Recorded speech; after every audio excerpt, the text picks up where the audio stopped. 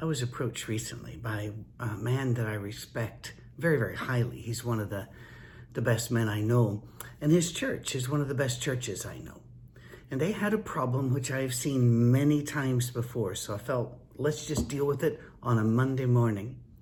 They were struggling with how to change their church bylaws so that they might be able to study an issue that was once felt settled among them.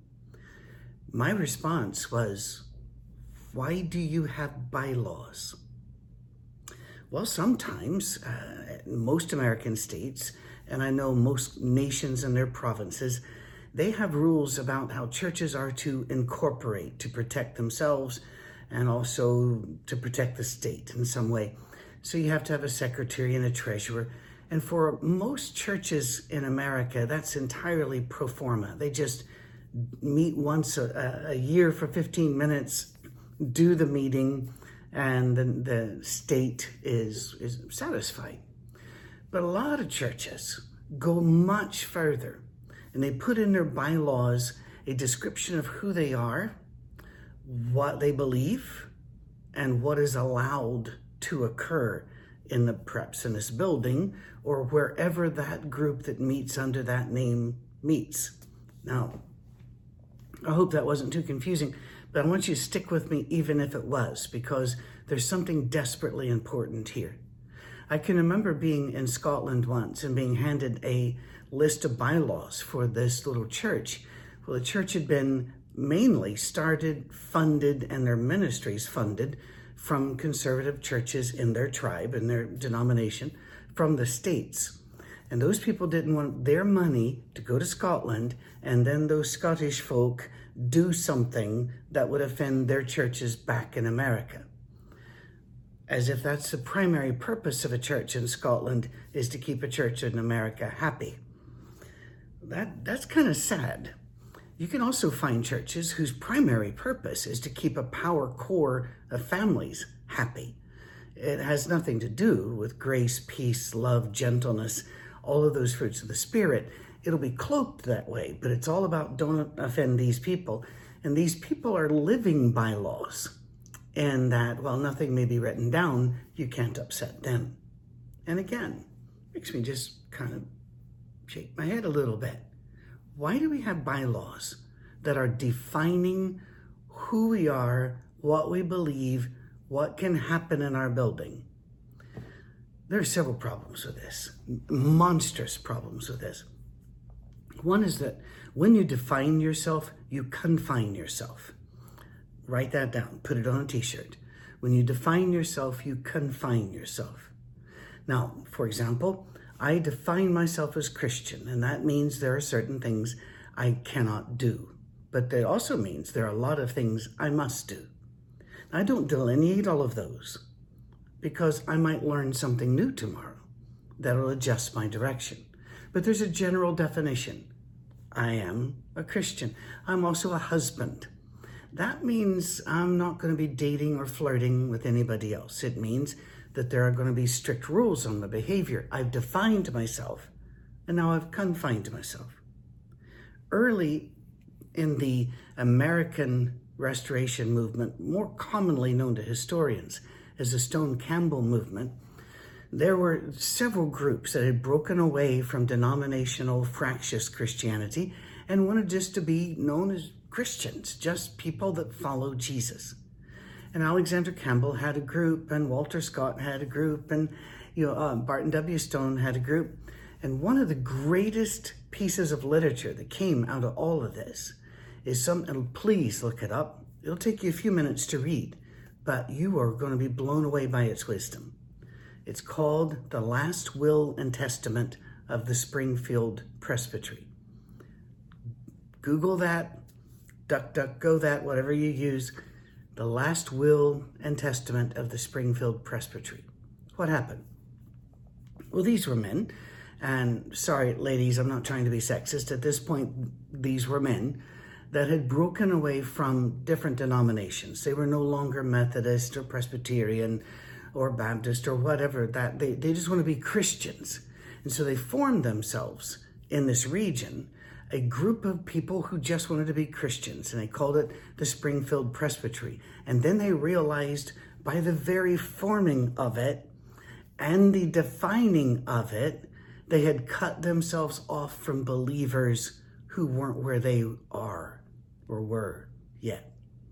And so they wrote here is why we are dissolving our group, because we don't want to be divided by anything from any other believer in Christ. Not even an attempt to define ourselves as people who are just believers. It is a brilliant piece of literature, and I really wish people knew it better. I also want to ask you something else. If your bylaws are there to protect the character of your church so that it can be presented to Jesus one day as the church he gave us, where in the world do you ever get the idea that's what he wanted? I was raised to believe that we had to restore the ancient order. We had to worship in a certain way. We had to believe a certain way. We had to organize a certain way. And all of it was the New Testament way. And that, once that's all done and pristine, well, then God will be happy with us and we can hand back to him exactly what he handed to us. Well, Alexander Campbell and some of those in the Stone Campbell movement also believe that, but they believe that by doing this, we'd make Jesus show up quicker. He's going to show up when he shows up. But I have to ask again, isn't there something in the Bible that teaches us that making the church exactly a model of what the New Testament church was, whichever New Testament church you're picking, because Corinth didn't look like Ephesus, that didn't look like Philippi, but okay. And this pristine church handed back to God, and that's what he really wants. Isn't there something in the Bible about that? Oh, there is. The parable of the talents. And you know what the parable of the talents says? Don't do that. He says a man is going on a long journey, so he gathers his faithful servants, and he doles out to them some money. Talents wasn't, your ability to swing a baton or to play a tuba. Talent here, oh, by the way, certainly those are talents. I hate to offend my large and growing group of baton swallowers here, but talents in Scripture, it meant money. He gave them a bunch of money. Manage this, he says. When he comes back, some of them have put everything at risk, and it's grown, and he is so happy with them. But one of them goes, oh boy, our boss is a scary boss. And so I'm going to bury this and protect it.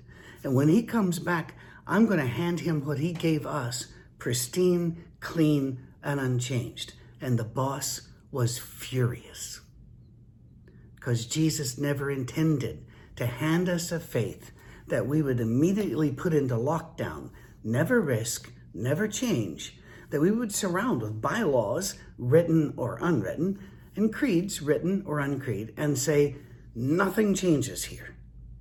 And that's what Jesus wants. When he expressly told us, and there's another variation of the talent parable where it's the same thing, don't do that. We're not asked to confine ourselves by our own definitions or by the definitions of our parents and grandparents. I truly expect that the church of my grandchildren will look different than my church, and I think that's exactly what one is supposed to do. Junk the bylaws and just say we are Christians, we follow Jesus, and it is our intention to move at the speed of the Spirit of God, whichever direction we think he's moving, and to stop when he stops, and to back up when he backs up, and charge forward when he charges forward. You can only do that if you are deeply wrapped in prayer and you really know your Scripture and the way Scripture works. Because it's not a law test, it's a narrative. It's a moving forward. His people were always moving. Is this risky? Yeah. But we're not called to be safe people. So move at the speed of the Spirit. Move at the speed of love. That's what God wants. Will some people who want comfort and predictability be upset? Yes. I'd rather upset them than the master to whom I am responsible.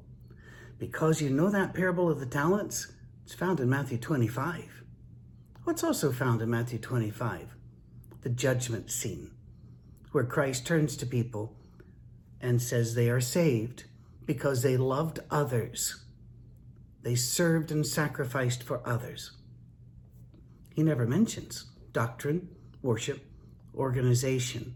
In other words, Jesus doesn't operate by bylaws. So why do we have them? Let's just let the Lord of the harvest have the church, and we'll put it at risk when we think the Spirit wants us to, and we will do different things when we think the Spirit wants us to, or scholarship catches up and we learn that what we thought this verse said, those words mean something else, and we need to change. And we just change. We don't do a committee meeting. We don't go through 8 months of angst. By the way, if you feel a big change is necessary in your church, teach first. Plow the ground first. If there's a big change coming, when I left Michigan after 10 years, and we dearly loved that church and love it still, and its people, we spent months preparing them for us to leave, telling them what was happening, moving other people into the teaching positions a little bit more week after week, so that by the time we left, everybody understood what was happening and everybody was in position to keep the church moving forward. Why? Well, because we felt the need to move, but we didn't feel the need to blow up a church. So, smart risk. But let the Lord of the harvest be in charge of the harvest. We don't need any bylaws. We need Jesus, and we need the Jesus story, and we need to live the Jesus story. Have a great week.